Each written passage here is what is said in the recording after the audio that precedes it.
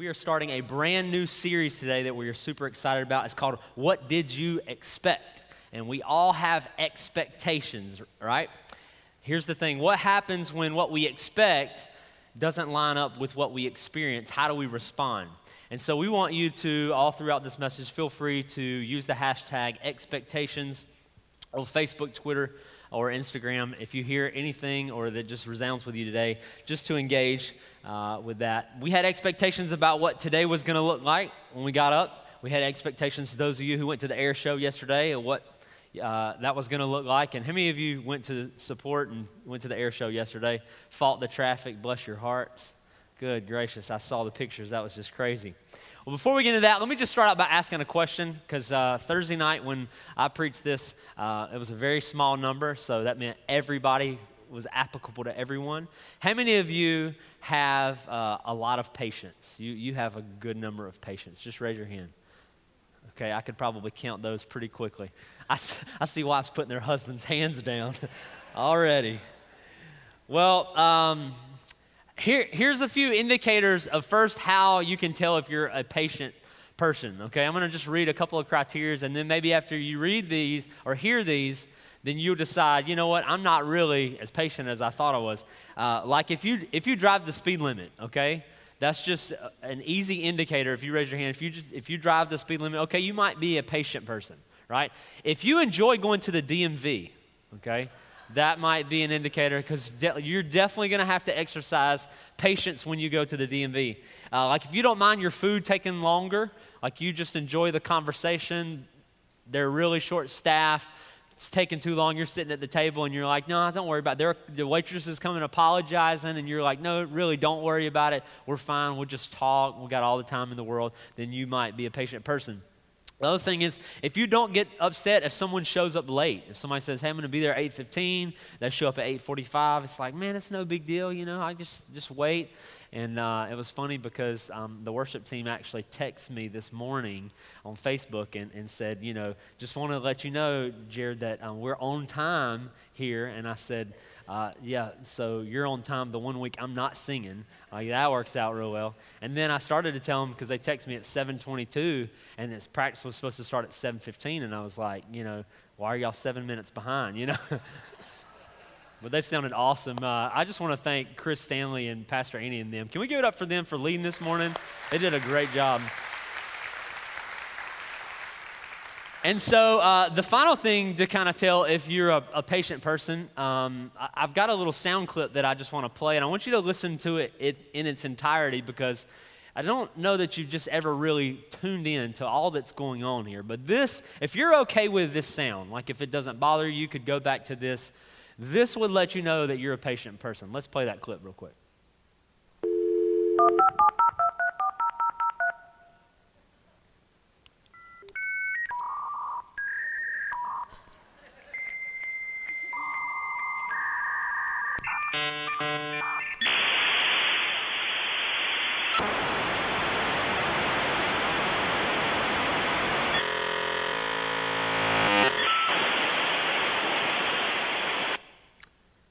Wow.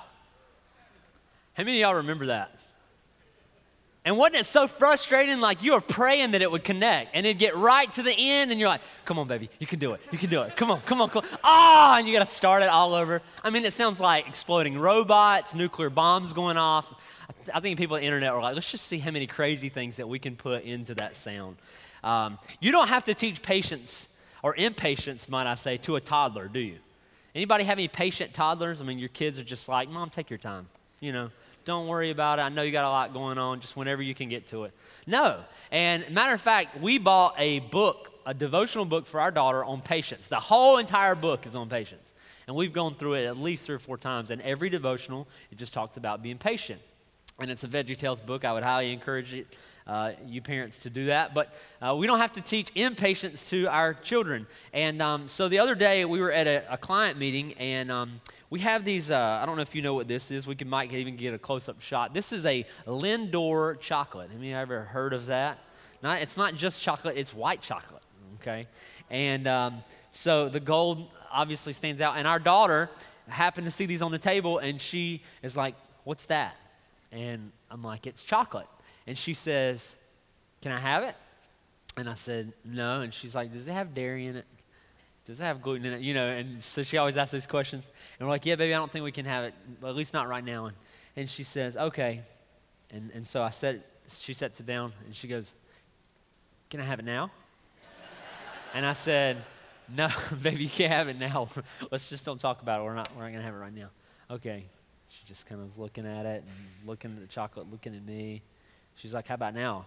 And I was like, no, look, we're not going to talk about the chocolate. Look, we're going to put the chocolate up. So I picked the chocolate up, and I go in, I set it on another table.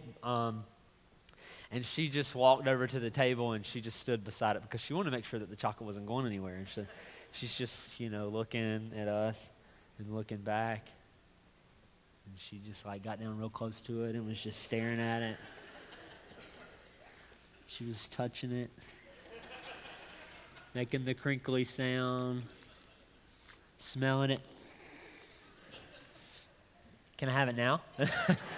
No, you can't have it. So I have to hide it because it's a natural instinct, right? I mean, toddlers and us, we're just born not really with the greatest patience. And so you don't have to teach it to people most of the time. But the truth is our culture and our society is really fueling this like never before. I mean, everything that's going on around us is telling us that whatever we want, we should be able to have it immediately because we should just be able to fulfill our desires. It's called instant gratification. And I think it started probably with the microwave, right? People just wanted a quicker solution to cooking, and it's like, you know what, there's got to be a better way than slaving behind a stove. And so people just invented the microwave, and now you can just pop something in, heat it up for 30 seconds, and it's easy, right? And we've just adapted to that. And then people said, you know what, I really don't have the time to go and sit in a restaurant. There's got to be a better way. So I tell you what, we make drive-thrus. They pull up to the window, we talk to them. They don't even have to get out of the car. We'll make it as fast as possible. And I don't know if you guys remember this, but I do growing up, that a lot of times many of the restaurants would put the timers on the side so that you could actually see how long it was taking as an incentive for them to go, hey, we're keeping the clock in front of them because they know. And I will never forget, we went to Hardee's one time, and it was 15 minutes. And then that thing stopped, and it was started over again. And it's like, good gracious. Because it was, just feeling that let's speed up the process. Let's don't take as long as possible. Same thing is true with diets. If we had a choice of taking a diet for 3 months versus a diet that's going to give the same results within a month, what are we going to choose? The one that's quicker, right? Y'all remember the 7-minute abs, right? 7 minutes, that's all we need, okay? You can just continue eating like you want, but 7 minutes, we'll do the workout in 7 minutes. And then that wasn't fast enough, so they came up with the ab shocker, right? We're going to put a couple of 9-volt batteries on a pack. We're just going to attach it, with glue on your stomach, and all day long we're just going to shock you, okay? And you don't even have to flex because you don't have to work out because your muscles are just spasming all day. And I'm going to be first to say I actually tried that one time. So obviously it didn't work. But then here's what's taken place recently, and this is a lot of the companies have come to adapt that, people need something, they want something immediately, and so here's the way they're doing this almost kind of like shy or what's the word, inconspicuous, iPhone and Facebook messaging. Have you guys noticed what's happened? Now instead of sending a text message, because you were just okay with texting somebody and then go, oh, they hadn't texted back yet. It's not a big deal. Oh, they'll text me back. But now what's happened, they say it's delivered, okay? So you know that it went through. So the person goes, I didn't get your message. Well, it says delivered. And so you look at it, okay, it's delivered. And so people don't, I know y'all heard in here, you look at it, and then what else happens? Read, okay? They read it. Okay, so why haven't you responded? It's been at least 30 seconds. I should be seeing the little gray thing pop up that shows that you're typing. Y'all know what I'm talking about? They're typing, okay, and what do? Hold on, they're typing. You put people on hold in the car because somebody's typing to you. And so then, let's take it a step further. Now what happens? The little gray thing goes away. Y'all know what I'm talking about? Some of y'all, all right, hang with me if you're not familiar. The gray thing pops up and tells you that somebody's texting you back, and so then it goes away and you're like, did they mess up? Right? They deleted the whole sentence and you're like, okay, come on. And you just sit there anxiously waiting, and the impatientness grows inside of us because our society is fueling this. Self-checkouts, right? If there is a self-checkout at any place, I'm using it because I'm telling you I can check I've never worked there in my day in my life, and I can check out faster than anybody that works there. It's like, pay, credit card swipe, I'm out of there. The person's like, all right, how you doing today? Beep. Yeah, everything's good, weather's good, it's raining outside. Beep, and it's like, I got to get out of here. And so our society is just feeling this. iPhone 3, back in the day, the first iPhone used to be fast enough, didn't it? Oh, it was so fast. Oh, check out the iPhone 3. And then what happens? The 4 comes out. So I got to get the 4. It's faster. I can do stuff quicker, so you get the 4. Then Siri, 4S. Oh, Siri can do it. I can just tell Siri, what's the capital of Sri Lanka? And she can just tell me like that. And then it's like, that's not fast enough, so we got to get the 5. And then the 6. And then the one that's like this big that you have to, carry around on your shoulder. And so, it's just that way because our society is fueling it like never before. The 24-hour stores, it's like we can have a store open all the time. So if people need duct tape and Pop Rocks at 3 o'clock in the morning, they can just come and get it. They don't even have to wait till the next morning. And so that's what's happening. And so people, and I know none of y'all in here, it's mostly the second service crowd, they run red lights, right? You run a red light, they say, on average, you say 50 seconds. 50 seconds. You will run a red light on Saturday just to get to the golf course to wait 4 hours behind the group in front of you, right? Amen? And that's just the way it is. Our cars, we time them 0 to 60, how fast they can go, how fast I can get to 5 over the speed limit. And, oh, man, my car can go 0 to 60 in 6.7 seconds. Well, that's great. I just want to tell you, I'm trying to fight culture, okay? My wife and I bought a 1969 Volkswagen bus. 36 horsepower, 0 to 60, in one weekend.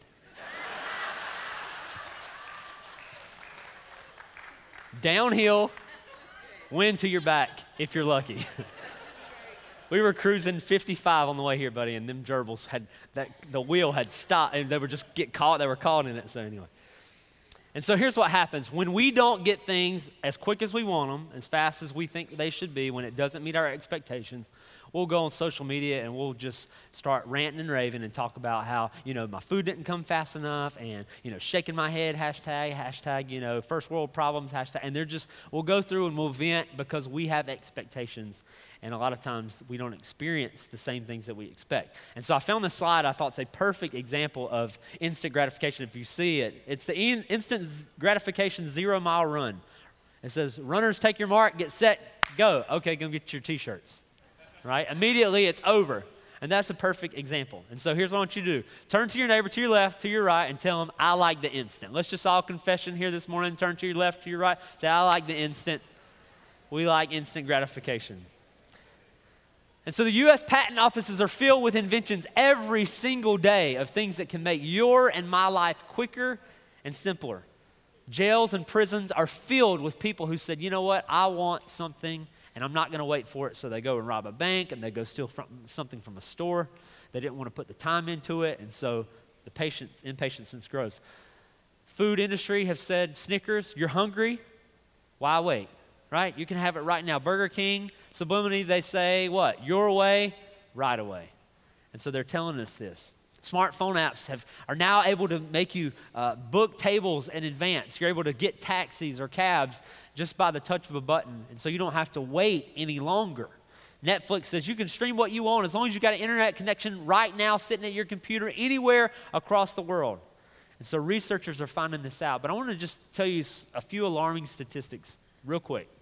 And one company analyzed 6.7 million users on the internet, and here's how long they said that they would wait, or this is what they observed, that people would wait on average 2 seconds before they started abandoning the web page. Now dial up, man.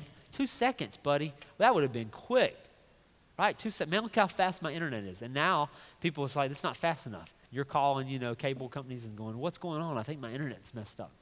And so then what happens is after 5 seconds, people would abandon it by 25%. And then after 10 seconds, nearly 50% of people have just completely abandoned the web page. And so what's happened is this has really given us a glimpse into the future of what it could potentially look like. That people, right, may be too impatient even to do a study like this anymore. And Google found this out. Here's what they said, that on average there are 3 billion searches a day on Google, okay? 3 billion, and that was 34,000 questions answered per second. They found out that if they just slowed down the rate 0.4 of 1 second, that it reduced the searches by 8 million a day. 0.4 of 1 second. And Amazon said this, they make on average 67 million a day in sales. They said that if they slowed it down by 1 second, they could lose on average $1.6 billion a year because of the impatientness that our society. Now, I tell you all that to say this. You're going, well, why are you even telling me that? Here's why I say this to you this morning. And this is why you need to listen to this message today. Because everything around you is telling you that whatever you want, you can have it. And you don't have to wait. You need it now, you can get it now. So why wait? And if we have this mentality, ultimately, I believe, and I believe this is true for all of us, it's going to rob us of the blessings that God has for us. It's going to rob us of the faith that we need. And when God is trying to do something inside of us, we're going to miss out on it in the process because we have grown to be too impatient and our expectations are too great.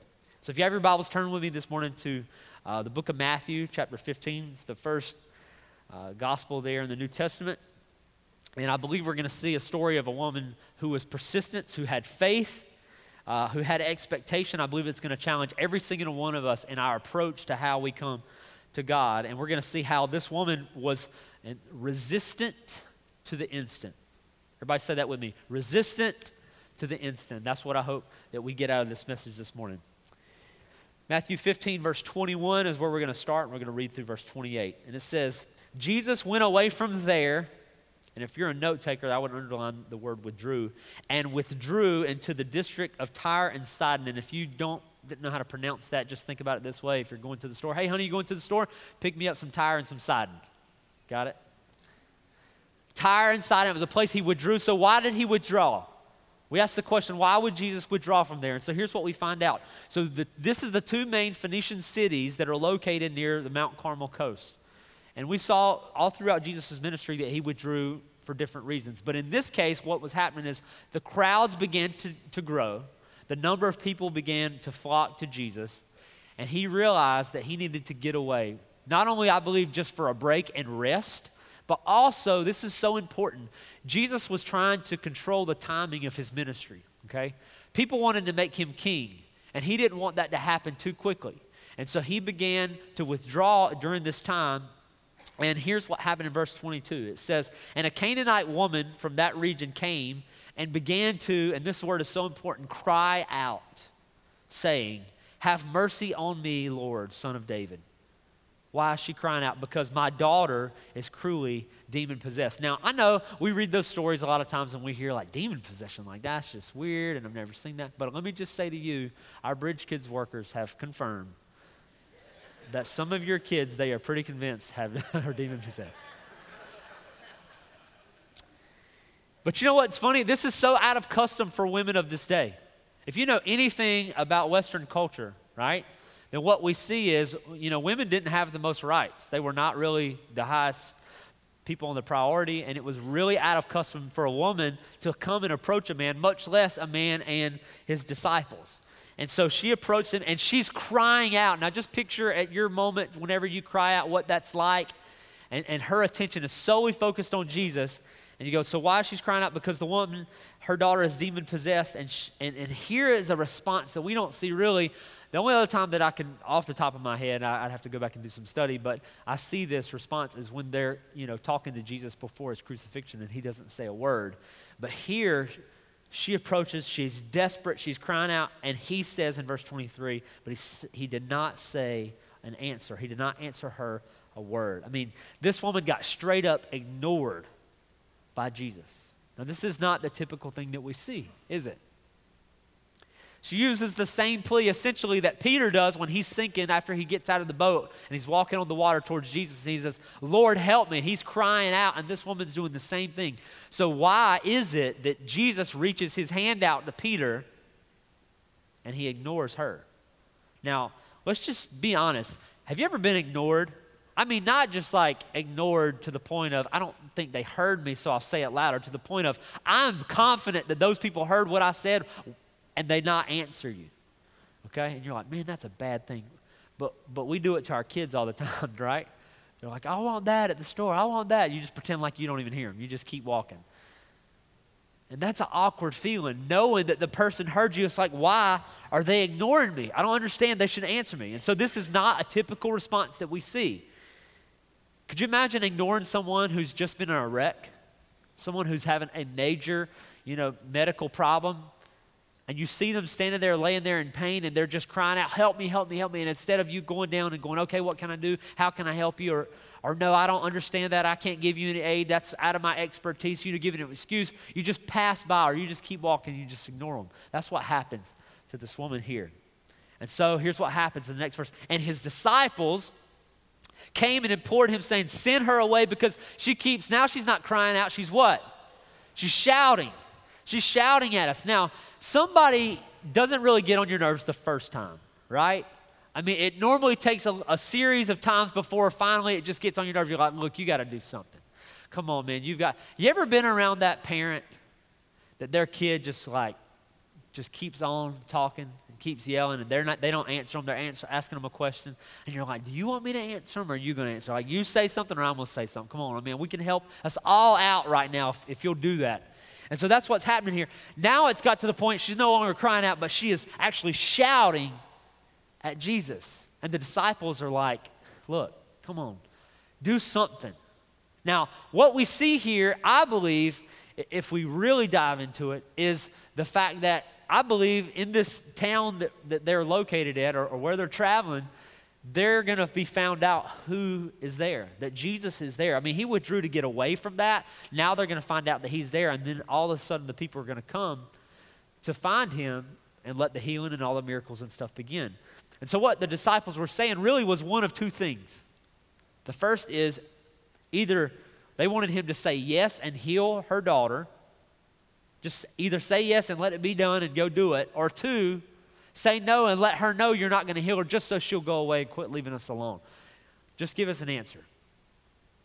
And so here's what Jesus says. But he answered and said, I, Jesus, was sent only to the lost sheep of the house of Israel.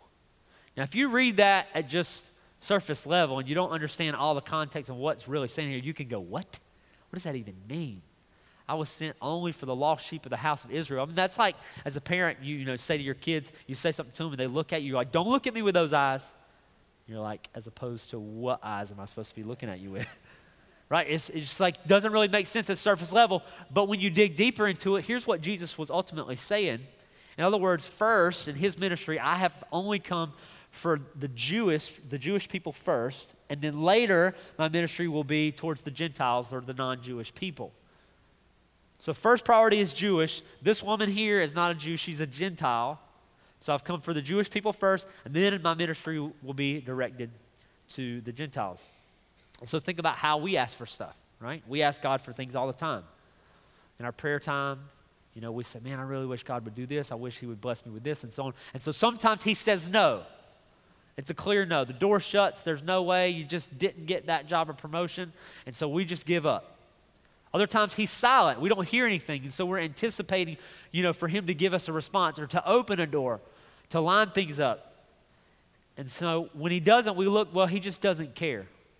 Maybe God just didn't want it for my life. It wasn't his will, so we just doesn't care. And so what do we do when we relate it back to our culture of the instant? It's like, but everything else I want, I can have it. If I forget about Mother's Day or my wife's birthday, or if I forget about Father's Day, I can go on Amazon Prime and I can order it and have it here tomorrow. And I can get it when I want it. And so what happens when I pray to God and he just doesn't answer me, or he's silent, or he says no?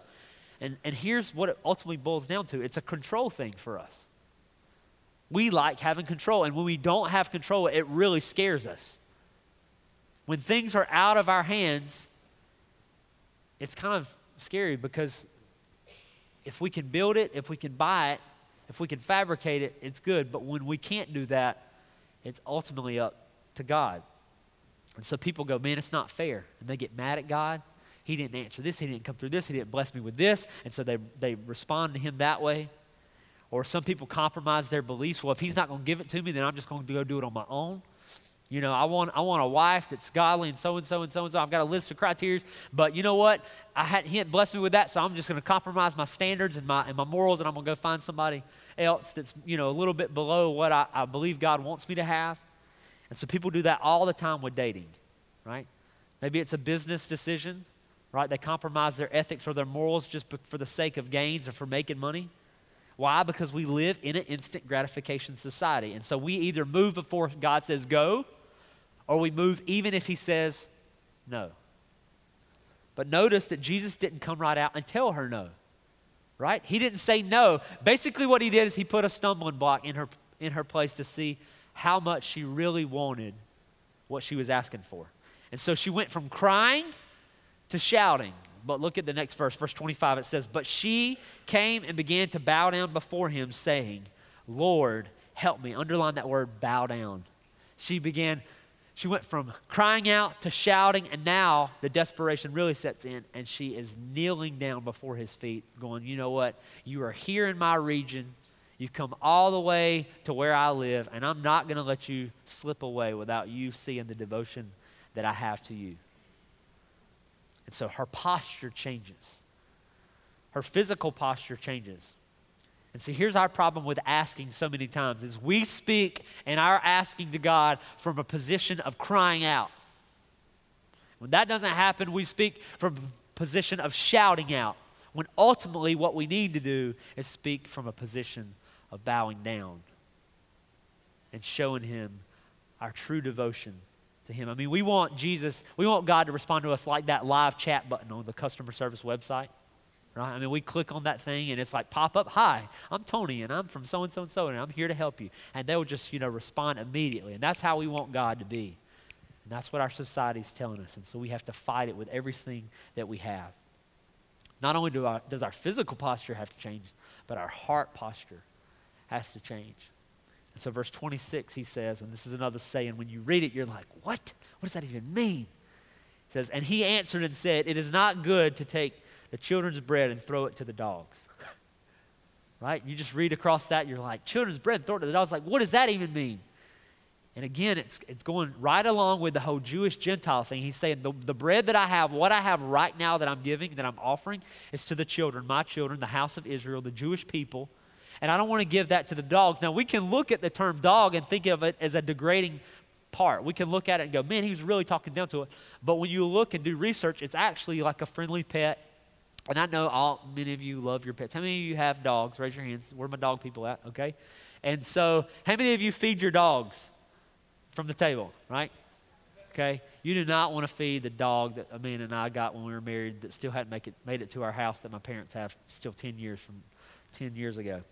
It's a whole nother story. But you don't want to feed him table food. Just trust us. And so, many of you will feed your dogs, from the table, or you'll give them the scraps and what's left over. And what Jesus is saying is what I'm offering right now is for the Jewish people. And so what I have later will be, for the Gentiles. And so a little crumb is what she says. Verse 27, let's read this. But she said, yes, Lord. But even the dogs feed on the crumbs which fall from their master's table. Now this verse right here is so much deeper than just what we read it. What she's saying is, Jesus, I understand right now that the bread that you have is for your people, but I don't need a lot. And this shows her true belief in him. I don't need a whole bunch. What I need is just a little teeny crumb, God. That little teeny crumb will go so far and do far more than you ever even think. I know that if I just get a little teeny crumb of your ministry, of your healing power, of your touch, it's going to meet my need. If you'll just give me the crumb, God, I can live on the crumbs. And so I feel like that a lot of times, we don't look at God that way. I mean, our need is so big and we think it's great, but ultimately, if God were just to give us a little crumb, it would be enough. And there'd still be plenty over, is what she's saying. You can give the bread away, you can give me the crumb, and I believe there's still going to be enough left over for your ministry. Now, my grandma is actually here today, and I'm glad they came. She makes something called a blueberry crunch. Anybody know what a blueberry crunch is? So a blueberry crunch is made up, and I'm not going to get it all right, but here's ultimately what it is. It is a bunch of goodness compiled into an awesome dish, okay? It's pineapple, it's blueberry, it's sugar, brown sugar, all kinds of other sugars and stuff in there, and it's baked, and it is just amazing. Now, about 3 or 4 times a year, my wife, she's on this, that's a whole nother subject, diet, but we did what's called the paleo diet a couple of times over the last year or two, and if you know anything about the paleo diet, it's basically no milk, no dairy, no sugar, and no carbs. So anything good, if it tastes good, then just don't eat it because you can't have it. Well, so we've done this a couple of times, and we go 6-week or 8-week stint, and during that time, it just so happens that 1 or 2 times we were supposed to eat at her house while we were on the paleo diet. Now, the blueberry crunch is my absolute favorite thing that I could possibly eat over there, and she makes it so good. And so I'll never forget, we go over there, and you can smell it before you even get out of the car. And it's like, are you kidding me? Are you kidding me? I'm coming here on this diet, and there's a blueberry crunch sitting there. And so we walk in, and there it is, right when you walk in the door on the right-hand side, because that's where all the desserts normally sit. And so I glance over at it, and I'm like, knowing I'm going to be struggling, man. Like an addict, I'm going to be struggling today. And so I go through, on this diet, and I pick the vegetables, and I pick the meat. On the fried chicken, I take the friedness off, and I just eat the chicken, and I'm sitting there, and I know it's coming. I know dessert time's coming, and I'm sitting at the table, and they get through, all right, who wants some dessert? Not Jared. And so everybody's going over there, and they're just getting their spoonfuls, and they're throwing it on their plate, and it's hot, and it's good, and and my cousin's, just sitting there eating it in front of me, just like, this is so good. Just struggling. And then they're like, all right, who wants to put ice cream on their blueberry crunch? It's like, Lord, take me now. Just take me now so I don't have to just deal with this because I'm wrestling, I'm struggling, I'm weak. And so people go through and left, and they're like, come on, just have a bite. No, because I know what it's like. If I have a full bite, it's going to be like the Lay's potato chips. You can't just eat one, right? And I eat blueberry crunch by the pan, right? I don't eat it by the spoonful, it's just by the pan. And so, I'm really wrestling, and then I go over there, and no joke, I go over there and I look, and there's really just, the whole thing is like devoured. And all that's left is the edges, like where the hardened edges. And I'm looking at it, and I'm like, I could just have just a little bit. Just a crumb. That's all I need is just a little crumb. And so I'm telling you, I was weak, y'all. I was just over there like a bird pecking, man. I was just picking the crumbs off.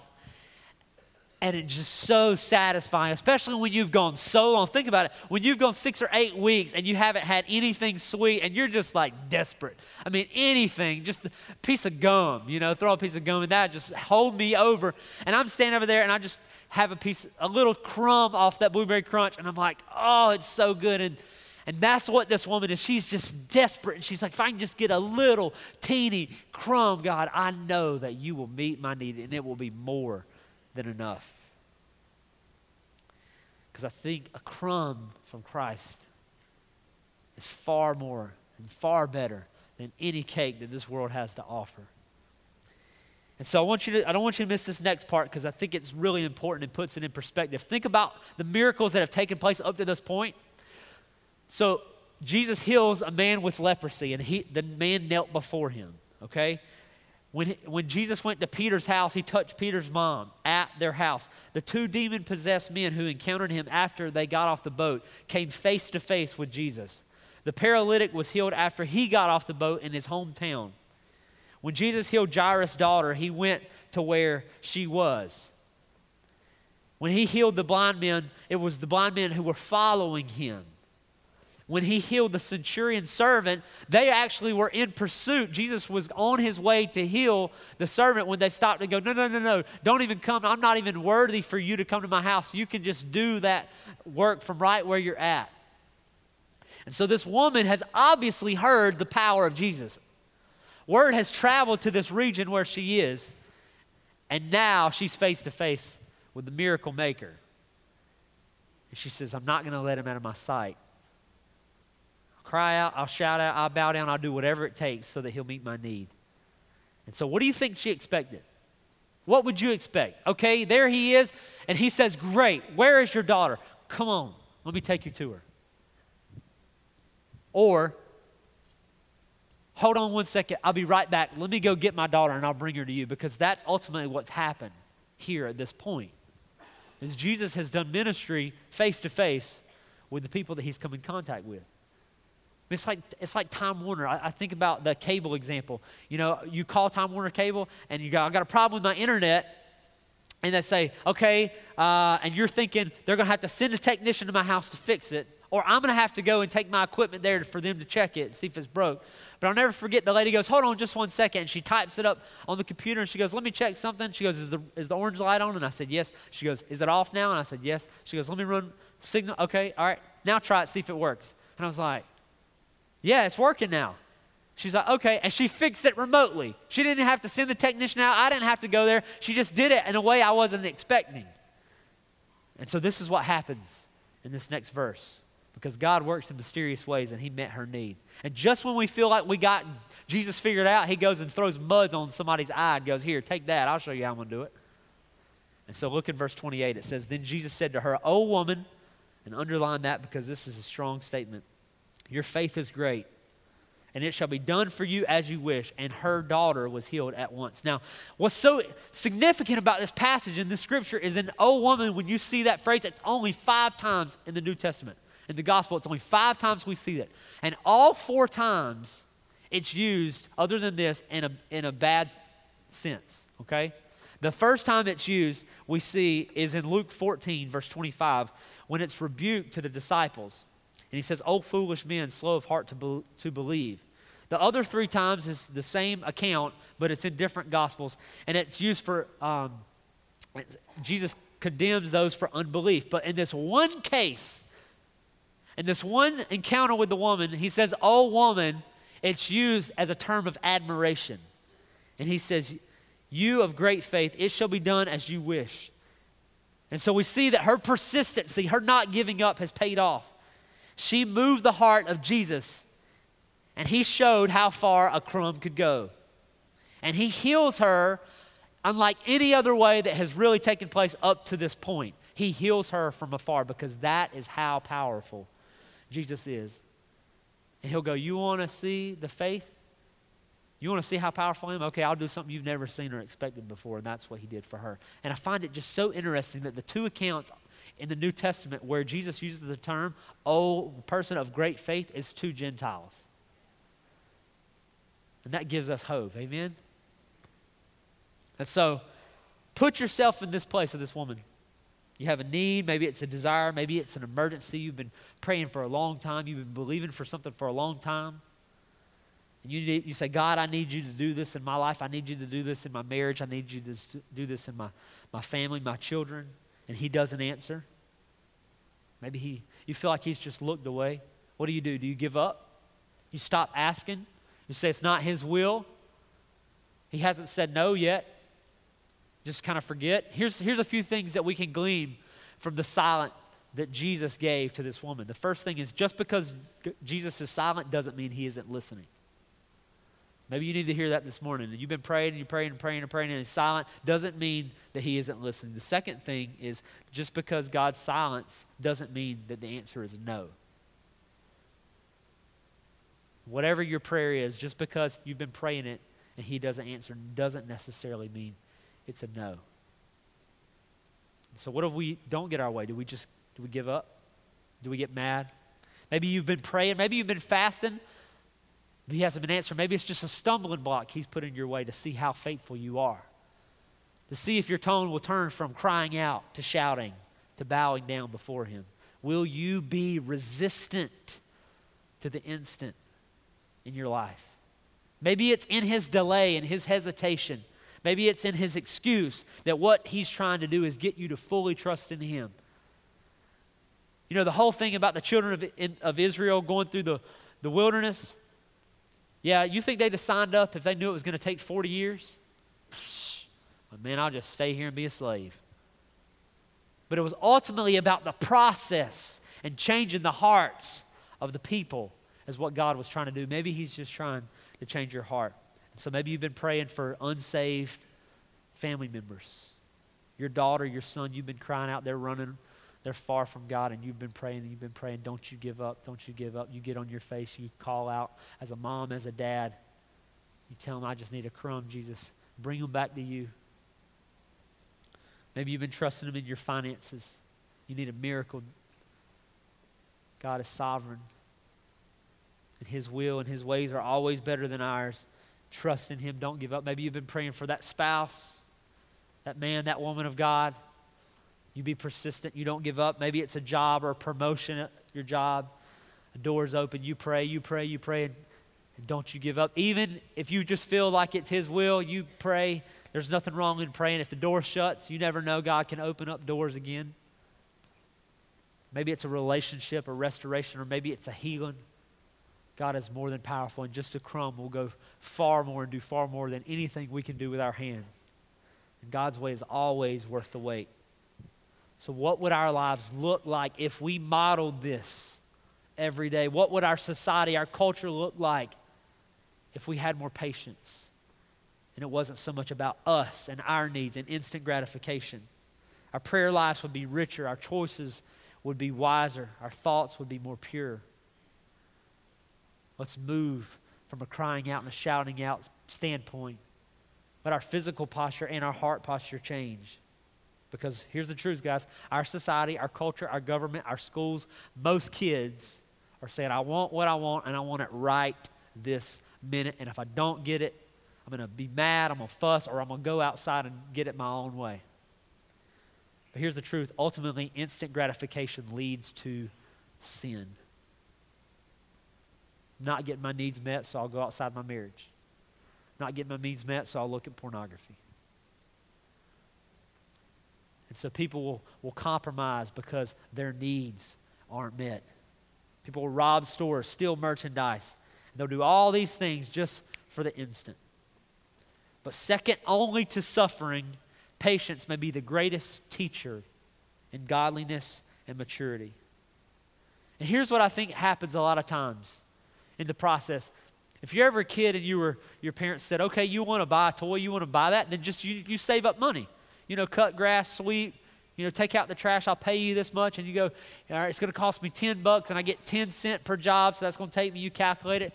And it takes you a couple months, maybe a couple weeks, maybe a long time, and you finally get the money saved up to go buy it. And then what happens? You're like, man, if it's going to take that much, it's not even worth it. I don't even want it anymore. I'll just save it or buy something else. And that's what I think happens a lot of times in our life. We pray, God, delays, and then ultimately we get to there, he just changes something inside of us and our desires change. And he can change our desires. Like he did the children of Israel. It's more about changing us in the process. So I just want to close with this. We live in this society of instant.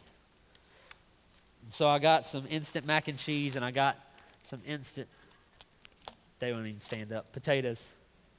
If you've ever had homemade mashed potatoes by grandma or maybe your wife, boy, it's good, isn't it? Butter, milk, put the cheese in there, sprinkle some bacon on top, turkey bacon, whatever you eat, stir it up, heat it up, put ranch. I don't know how you eat it, but man, it's a process, isn't it? But a lot of times we just want that desire so bad, we're like, I'm starving, I got to have it right now, Mom might say, well, I can fix you some of those mashed potatoes with cheese all in them. You're like, man, that's going to take like an hour. No, I'll just settle. I'll just go for the instant. I can throw this in the mic. I mean, here's the ingredient list on the back. It's like, what's in that? It's potatoes and milk and cheese. I mean, it's flakes. We'll compromise. We'll settle. Or same thing with the mac and cheese. We know how long it's going to take, right? Man, if I do that, I got to boil the noodles, heat up the hot water. But boy, she puts 4 cheeses on top of that. And then after it comes out and it's cheesy, they put it in the pan, then we put cheese on top of the cheese. And we put it in the oven, it comes out, and I could just cut it like a pie, but man, I need it right now, so I'll just throw them in the microwave and settle. What's better? What's better for us? What takes time? So I want to challenge you, don't settle for the instant. Resist the instant and wait on God. Let's pray this morning.